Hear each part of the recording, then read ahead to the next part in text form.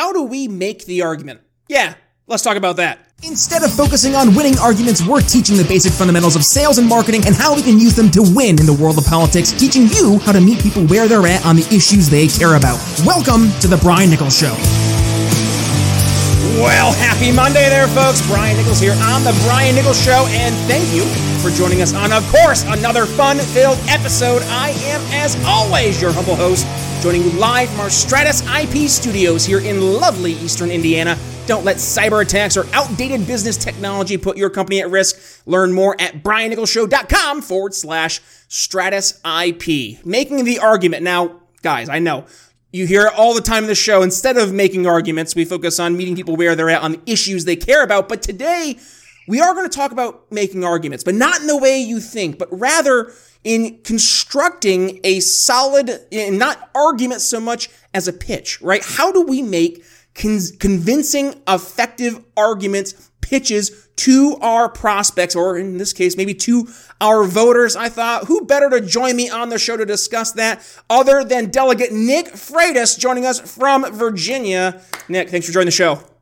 No, thanks very much for having me on. Absolutely. Well, thank you for joining us because, we have to talk today about how do we make arguments, because you're quite well known and your YouTube views have accrued millions of, I'm sure, of watch hours over there on YouTube. But before we go ahead and talk about all the things you're doing great in terms of making the argument, first, do us a favor, introduce yourself to the Brian Nichols Show audience and what brought you on this path to making effective arguments to your constituents.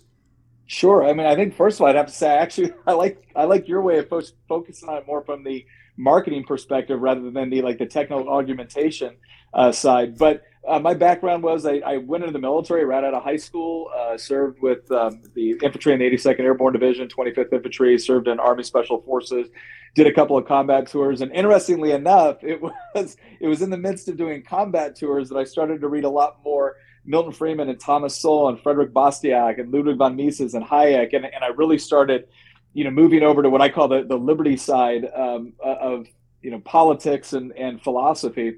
And when I got out of the military, moved to Virginia, was working out here with my family. I'm married. I have 3 kids. And in 2015, I had someone say, Nick, you should run for the House of Delegates. And my first response was no, right? Which was probably, the smarter one. And, later on I got asked again, I ran. And so I've served in the Virginia House of Delegates for 7 years. And, I really take the liberty wing of a lot of issues. So I find myself in a lot of situations where I have people on the left going, I want the government to do this. And I have, friends of mine, because I usually find myself on the right saying, I want the government to do this. And I'm usually the one going, why is the government doing any of this? Yeah. And key to that, was I kind of realized not perfectly fitting into one of these groups oftentimes puts you in a situation where you're having to explain your position on a particular issue to a much broader audience, because I'm whereas most people down in Richmond or whatnot, when they're talking about a particular issue, nobody's confused on why they stand where they do. I'm usually the one that people are looking at me going, why did you vote that way? And then having to sit there and express and explain it both logically, but also in a way that's culturally relevant. Because if you're just making good academic arguments, then you're probably only appealing to a really small section of the population, not because people are dumb, but because they're busy. Yes. And so it's important to find things that resonate. And so that's been kind of my, I think from being in the military to now being in the legislature and then also working on our podcast, Making the Argument. And let's go back to a thing you brought up here about it having to be culturally relevant, but also, and this goes kind of hand in hand with my approach, saying meet people where they're at on the issues they care about, because, and how often, Nick, do you see it, right? You'll have an issue, right? And libertarians will have an issue, and we want to focus on that issue. And then when we go out and we start talking to people, we come to realize that we're falling on deaf ears, because the issue that we're focused on, for better or for worse, isn't what's in the purview of everybody else. So let me ask you this, because this is sometimes the hardest thing, is, well, how do we reset that narrative then? How do we reframe the collective consciousness of, in this case, the constituencies, to focus on the things that we want them to when they do matter, right? And let's look, for example, like the wars in Yemen and are supporting that. This issue is finally being brought up, and I think we're seeing more people being aware to it. But frankly, this is something that hasn't even really been discussed when you talk about like a corporate news perspective until recently, because it was being brought to a floor vote. So I guess, when you talk about something like that, how do you get people on board, maybe when it's not in the view of the corporate narrative, or when it just is outside of the culturally relevant conversation? How do we make it culturally relevant? I think there's some things where you can approach something that is in the news from a different angle, and I think that's interesting to people to some degree. But even then, they have to be interested in it. So the real question is why do we want to talk about Yemen?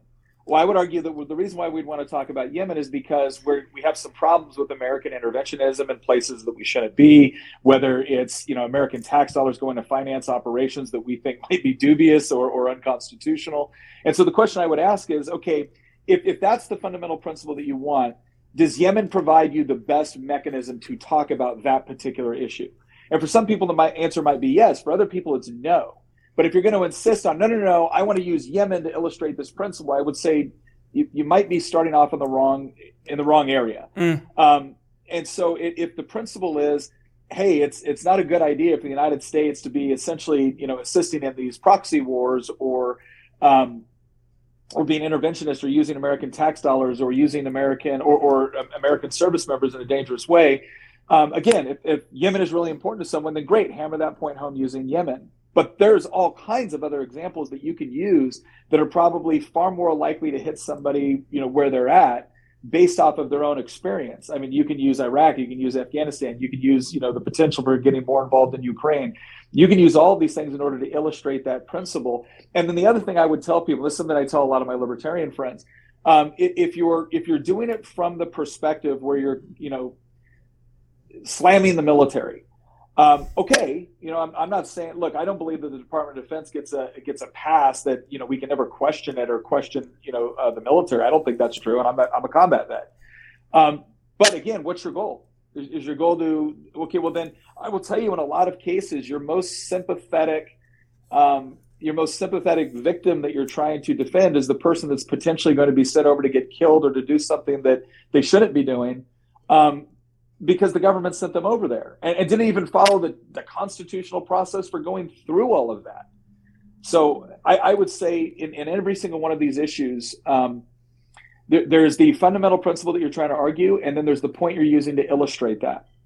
And you can use various ones to illustrate it, but just don't lose sight of what the fundamental thing is that you're trying to convince somebody of. Well, and let's talk about those illustration methods, because you just you sparked some stuff in my head, right? Because sometimes the challenge is, how do you tie the political with the culturally relevant, like we were talking about? One way I've found some success doing is taking the political issue and the topical political conversation and then connecting it with usually a movie or a TV show that has some theme that parallels. I like to use, for example, in the world of school choice. Not sure how familiar you are with Harry Potter, but in Harry Potter 5, we have the wonderful Dolores Umbridge, who comes from the wizarding government, their big federal wizarding government. She comes to Hogwarts, the private school, as government, saying, okay, well, we're going to tell you how to teach at this school. I remember turning to my wife and I'm like,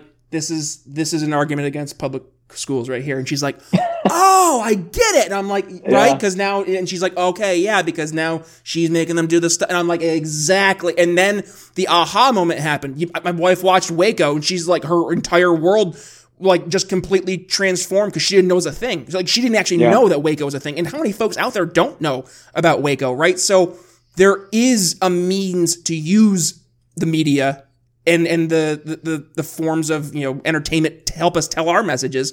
That's what I'm finding. What else are you finding as a means to help tell our messages?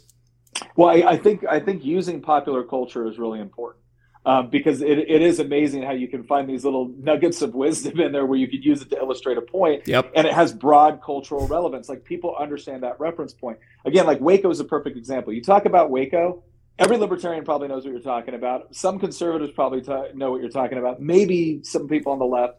But then all the people that don't really care about politics, or that's not something, no clue. Right. And again, it's not that they're stupid; they're busy. They have different priorities that they're focusing on. And so, but when you have something like, a Harry Potter reference, again, I've never seen, Harry Potter, but I've been to Harry Potter land, right? Like at Universal Studios. Like I even know enough about it to understand the cultural relevance of it because shoot, everyone else I know does. So I think using points like that are really important. I think the other thing that's interesting is that every once in a while something will like really just capture the country's attention. So inflation, right, was obviously something that impacted everybody. They were all mad about it. And everybody was offering different explanations for why it was happening. And none of them were very suitable. And here's what we found. We found a lot of different ways to talk about inflation over the last 10 months. And it was some of our most popular videos. It was some of most of our popular discussions, some of most of our popular short form content. For years before this, Ron Paul and everyone else, audit the Fed, audit the Fed, audit the Fed. They're like, yeah, who's the Fed? Right? This was a perfect example where all of a sudden inflation's taking place. We're going to say, okay, yeah, you got one politician saying it's all the corporations. You got another politician saying that, it's this. You think maybe it could have something to do with printing trillions of dollars in the last 3 years. Anybody think that's a good idea? And it gave us people now started asking questions about how did we get here? Mm-hmm. And we actually had a very, easy to understand, accurate explanation for this is how we got here. Not only that, but we were also able to explain why other people were lying to them about how they got here and how we got here. I used to tell people, I'm like, you want to know the most bipartisan thing that has happened in Congress for the last, several decades? Inflationary monetary policy. Like if, for all the people that think I'm too partisan, here's one where I hate both parties equally, and that's inflationary monetary policy. Here's what this means. Because again, if you just leave it with, it's the Federal Reserve and inflationary monetary policy. Okay, what's that? Right. But when you start to say like, okay, I want you to imagine a world where politicians want to spend a bunch of money, but they can't take any more from you and nobody wants to lend to them because they're doing a crappy job. And so they just print a bunch of it. As if all of a sudden, like, there's going to be no impact from that. Nothing. No. Yeah, what's funny you say that whatsoever. Is that, do you see my shirt, Nick? It's the Magic Money Tree shirt, which obviously represents our Fed here. So I'm glad you're using this as the example. Very topical. Yeah. So, but I found that any other time I talked about the Federal Reserve, nobody cared. But when all of a sudden I could effectively explain in a way that was culturally relevant to someone why the Federal Reserve is doing. And by the way, did you know they have almost no oversight? What? Oh yeah, this organization. Well, don't they work for the federal government? Not really. No. What? So there was these ways that they were already interested in the topic. We were providing a solution. Plus, we had so much additional information about it. Like again, things like actually no, it's not. It's never really been audited. Like we don't really know. Like that just blows people's minds, and now they're curious. Yep. About what this huge organization that is causing their grocery prices to go up, right? They're not concerned about inflationary monetary policy. They're really concerned about the fact that everything they're buying at the grocery store is 18 to 30% more expensive. And we can show them why that is. In the world of wine, there are so many choices, and that's why Blood of Tyrants Wine has tyrants losing their heads. Whether you're looking for a new go-to at home or want to impress your friends at a party, Blood of Tyrants Wine has you covered. And if you're trying to get rid of some pesky tyrants in your life, well, we've got that covered too. Head to BrianNicholsShow.com/wine and get $5 off your order. One more time, BrianNicholsShow.com/wine. Free men don't ask permission, so take a sip. You'll be glad you did. Yeah, well, and you talked about piquing interest. That's key in sales, right? I mean, goodness, I'm out here today doing some cold emailing. It's the holidays. People aren't really in their offices. So I'm like, we're going to do some cold calling, but we're going to do some cold emailing. And beyond the way I approach my emails, what I'm trying to do is lead with things that are in their purview, right? And lead with main top of mind issues. But if I'm not doing so enough, that gets them to say, I want to learn more. I'm not going to get a meeting. Right? I'm not going to be able to book that meeting. And the same thing is true with us, but we're not booking a meeting. We're trying to get them to say, okay, well, maybe I want to go to his campaign website. Maybe I want to go ahead and get a yard sign, right? Maybe I want to support this guy. Maybe I want to give him some money, right? And that's all of a sudden where we can start, quote, making the sale all the way to getting them to the ballot box, getting them to actually cast their vote for us, right? And we do that by piquing interest. Oh, no, you're absolutely right. And it's interesting because the way that so many people pique interest within politics or within political discourse is, what is it? It's epinephrine. Yep. Right? It's fear and anxiety. Yep. Right? It's just this The constant stream FUD, of fear, uncertainty, doubt, all that stuff. Yep. Yeah, all of it, just over and over and over and over again. And then there's never any resolution to it. It's just constantly, you better donate, you better do this. And then you win, and it's like, what changes? Well, apparently nothing, because now you got to be fearful of the other side winning, right? And so it's nothing but that. And we started looking at that, and one of the things that one of the best compliments we ever got on the podcast was, I feel like this is the only podcast that I watch that talks about politics where I don't just leave pissed off at the world. And we started to realize, and I think this is important from a sales perspective, we weren't thinking about it from that perspective, but I think it makes sense. If it's all fear and anxiety, at some point people are going to tap out. Yep. They're just done. There has to be some sort of, resolution or motivation or reward or connection. And we found that the most powerful way that we can, market what we believe is, sometimes there's going to be the fear and anxiety, because bottom line is there's things going on that are problematic. But then what sort of solution to that are we offering? And by solution, I don't just mean vote for this person, or if only these people weren't, that's okay. Right. Maybe to some degree, but no, it's what can you do? And what can you do that has actual practical effect? And then the whole goal is at the end, we don't want people feeling, miserable and then thinking that the only positive action is to vote or to go campaign more. Well, no, the sort of society we want to encourage is one where free people have maximum ability to engage in voluntary cooperation with one another in order to achieve like incredible things. So, okay, here's a problem. What can you do right now? Not just voting, what can you do right now in order to fix this, or in order to make a difference in your life or the lives of the people around you? And go try this. And hey, we've tried it. We found out that it works. Well, now somebody is not just getting fear and anxiety, they're actually getting motivated to do something. And when that something works, there's reward.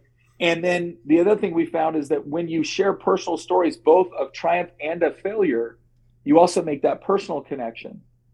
And if you can hit those three things where it's like, okay, we have the problem, but we have a solution, something for, to motivate you and reward. Plus, we've also added that personal connection, because we want you to know that we're not sitting up here, as some sort of know-it-all. We're doing our best too, and sometimes we succeed and sometimes we fail, and we want you to be a part of that so that you're better for it. You got to do all of those. But unfortunately, what we see a lot, especially what I see a lot on the conservative or the libertarian side of politics, is fear and anxiety, fear and anxiety, fear and anxiety. Yep. Well, and you hit on the reason beyond like what you were talking about there from our candidate school, why we have candidates on that are teaching other candidates who have been both successful, but also have lost. And I think it's important for us to learn from the losses just as much as we do from those victories. And I think sometimes we learn more from the losses. I'm a Dallas Cowboys fan. I hope the Cowboys learned a loss from our Jacksonville game there yesterday, because that stunk and that hurt, because it should hurt. You should learn from that pain of that loss. I mean, goodness, I used to weigh 385 pounds. Losing 180 pounds, that was a lot of work. And it sucked. It was tough, but it helped me learn what I had to do to become better, right? And just looking at, I think, politics in general, we so often get into we want to win versus the opponent. We want to crush the other team versus trying to bring the real solutions to the table to make things better. Because unfortunately, and this is the reality, is that those fears, those uncertainties, those doubts, those can be things that hold people back from making a choice. The biggest thing we have to face in sales isn't the competition, it's status quo. It's the person that we're talking to not changing, not making a decision, because there is so much fear, there is so much uncertainty, there is so much doubt. They don't want to make the wrong decision. It's not that they have the fear of missing out, they have the fear of messing up. And that right there is where we have to be able to reframe the conversation, for sure. Well, I think it's fascinating now that if you look at one of the most popular people out there, Jordan Peterson. Yep. And he's what's he constantly talking about? Clean up your own room. Yeah, he doesn't just say, everything sucks, right? He talks about a lot of things that are bad or dangerous or potentially problematic, but then he offers things that you as an individual can do in your own life to make it better for you and the people around you that you care about. And that's empowering. And again, one of the things that frustrates me so much and this is interesting. We're always hearing about democracy, and I'm like, okay, look. If you're going to have a system of government, I think democratic processes are essential to making sure, to try to keep it within certain boundaries.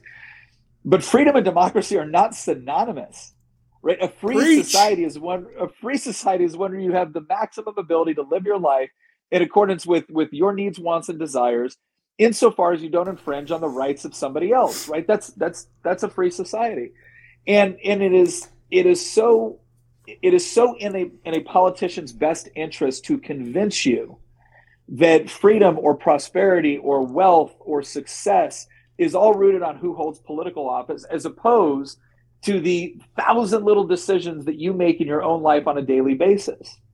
And the people that are kind of pulling the curtain back and going, hey, look, the people that have relied on politicians to fix everything, yeah, they're sucking. They're just as bad off, if not worse off. The people that went out there and said, you know what, I can make my bed. I can make different decisions with respect to, working out or how I eat. I can make different decisions with respect to the things I do at my current job or the side hustle that I want to get that could potentially become the career, right? And when you start looking at those things as very tangible options that, yes, include some risk and include some sacrifice, but are attainable, right? That's a totally different mindset on life.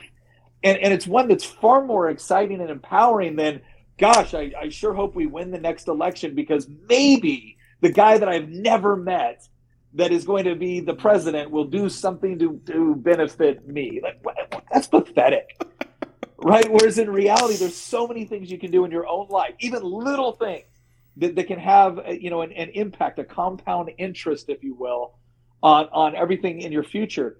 That's empowering. Nick, we're already hard pressed for time, so that means it's time for final thoughts. But my final thought, I'll kick things off, is actually kind of a story. And it's my story from looking at exactly what you just framed as like taking a risk, taking a jump. So, and I'll compare it and contrast to, I'm not going to say who it is because I won't say, but it's somebody from New York and it's a good friend of mine. But it is the difference between, I was in Philadelphia and I looked around and let's be real, the past 2+ years in Philadelphia under the COVID insanity was freaking miserable. I mean, it made life not fun. It made friendships dissolve. I mean, this is the weaponized hypochondria that was COVID insanity. It crushed so many people. So I decided, along with my wife, to do something about it, right? We decided to leave Philadelphia, leave Pennsylvania, and navigate out to the Midwest. And now we set up shop out here in Indiana. And guess what? Oh my God, this is the happiest I've been in literally years. Versus I have a friend who lives in New York, now not the city, but upstate New York, very, I would say, traditional conservative. And they can't do it. They can't make the move. And I keep on saying, why not? Like, what do you have to lose? Well, there's this and, the family. And I'm like, there's always going to be reasons not to do something. Like, if you're going to constantly be looking and saying like, yeah, this sucks, this stinks, I can't do anything about it, then there are things you can do. And that is the immediate things in your life. It's your health. It's your family. It's your environment. It's the people you surround yourself with. Goodness, good people bring out the good in people. So what should we do? Surround yourself with good people. Duh. Yeah. And not people who actively hate your values, people who vehemently go against your goals. Surround yourself with people in your community who are going to help build each other up on common foundations. So that's what I have for my final thoughts. Nick, what do you have for us for your final thoughts today? No, I think there's a great deal of truth in that. Again, you should surround yourself with people that want the best for you. That doesn't mean they're always going to reinforce whatever your notion is from one day to the next, but genuinely want the best for you. Nor should they. Yeah. And it's one of those things where I find that with, my family and my faith or church.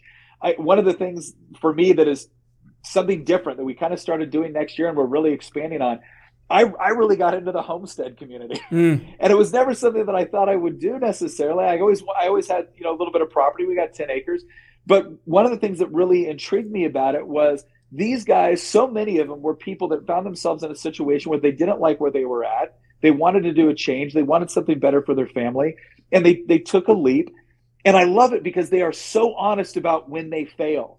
And they're so honest about when they succeed and how they did it. And they want you to know how to do it, not because they're telling you got to do this, but because they found something of value and they want to share it because they're genuinely excited about it. Yes. And I started recognizing too how incredibly therapeutic it was to have a garden or to raise some, chickens or goats or whatever. And the other thing that was empowering about it was with everything that was going on in the world on, supply chain shortages and issues and things like that. I was like, this is something that we can do that will be beneficial. And then, one of my children kind of has some food allergies and whatnot. And all of a sudden we found that some of the things that we were doing here could potentially be beneficial for her. And this wasn't something we had to ask permission for. We could just do it. So we did it. And do we screw up? Dude, a ton. Like my tomatoes this year, miserable. Like I wasted like so much time in the sense that I didn't get tomatoes, but not in the sense that I didn't learn a lot about how to properly prep the soil and how to properly like prune, tomato plants. And so there is joy in the journey when you're doing something that has value like that. And my gosh, you don't have to wait around for somebody else to make it happen. You can go do it. So go find those things. For me, it was that.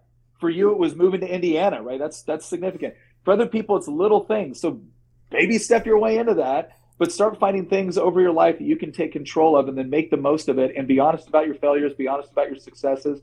And I think you're going to find a lot of joy in doing that. Here, Nick Freitas. We could keep going and going, but unfortunately we are already over time. But you know what? I'm the host, so oh well. I get to do what I want. I get to set my own time parameters, unlike the Cowboys when they were in overtime and they couldn't seem to get it over the finish line. That wound is still open. Yeah, just pour the salt there. Nick, no, thank you. This has been a great conversation. Obviously, folks, if you enjoyed today's episode, I'm going to ask you to do me a favor. Number one, go ahead and give it a share, and when you do, tag yours truly at B Nichols Liberty, Twitter, Facebook, wherever it is you share it. Nick, where can folks go ahead and tag you to continue the conversation? Sure, they can find it. We're on social media across the board. We're on Twitter. We're on Instagram. A lot of people like my short form content on Instagram Reels. But our podcast is called Making the Argument. We have another show called The Why Minutes, where we just take 3 minutes to kind of look at a particular issue from an entirely different, interesting angle. So Making the Argument or The Why Minutes, that's a great place to find us in our content. Perfect. And folks, I'll make it easy for you to go ahead and find all of the links therefore mentioned just now. If you're one of the, I'd say 95% of the folks who listen to the actual podcast over in the podcast version of the show, well, click the artwork in your podcast catcher. It'll bring you right over to briannicholsshow.com. Click on episode 646. 646. No wonder I'm so tired. 646, and that'll bring you over to today's episode, where you'll find the transcript from today's episode, all the links from today's episode, plus you'll find the video version of the show over on our YouTube, Rumble, and on Odyssey, wherever it is you want to get your video content from. All I ask, do me a favor, hit that little subscribe button and notification bell so you don't miss a single time we go live. And one last thing, by the way, shame on you. I'm saying that not to you, Nick, but to the folks out there who forgot to get your freedom fanatic or liberty lover in your life Christmas presents. How dare you? Well, no worries. Even though it's going to be a little behind the Christmas date for delivery, you can still go ahead and get that awesome gift for that freedom fanatic and liberty lover in your life over at briannicholsshow.com/shop. Like I mentioned here, I'm rocking right now our Magic Money Tree shirt, but we also have our What Happened in 1971, our Liberty Legends. Now that's what I call tyranny, Klaus Schwab shirt, and more. We have garden flags, backpacks, snapbacks, you name it, we got it. But do yourself a favor, use code TBNS at checkout for 10% off. Nick, this has been great. Thank you for joining us. And with that being said, folks, thank you for joining us on, of course, another fun-filled episode. But with that being said, it's Brian Nichols signing off here on The Brian Nichols Show for Delegate Nick Freitas. We'll see you tomorrow. Thanks for listening to The Brian Nichols Show. Find more episodes at briannicholsshow.com.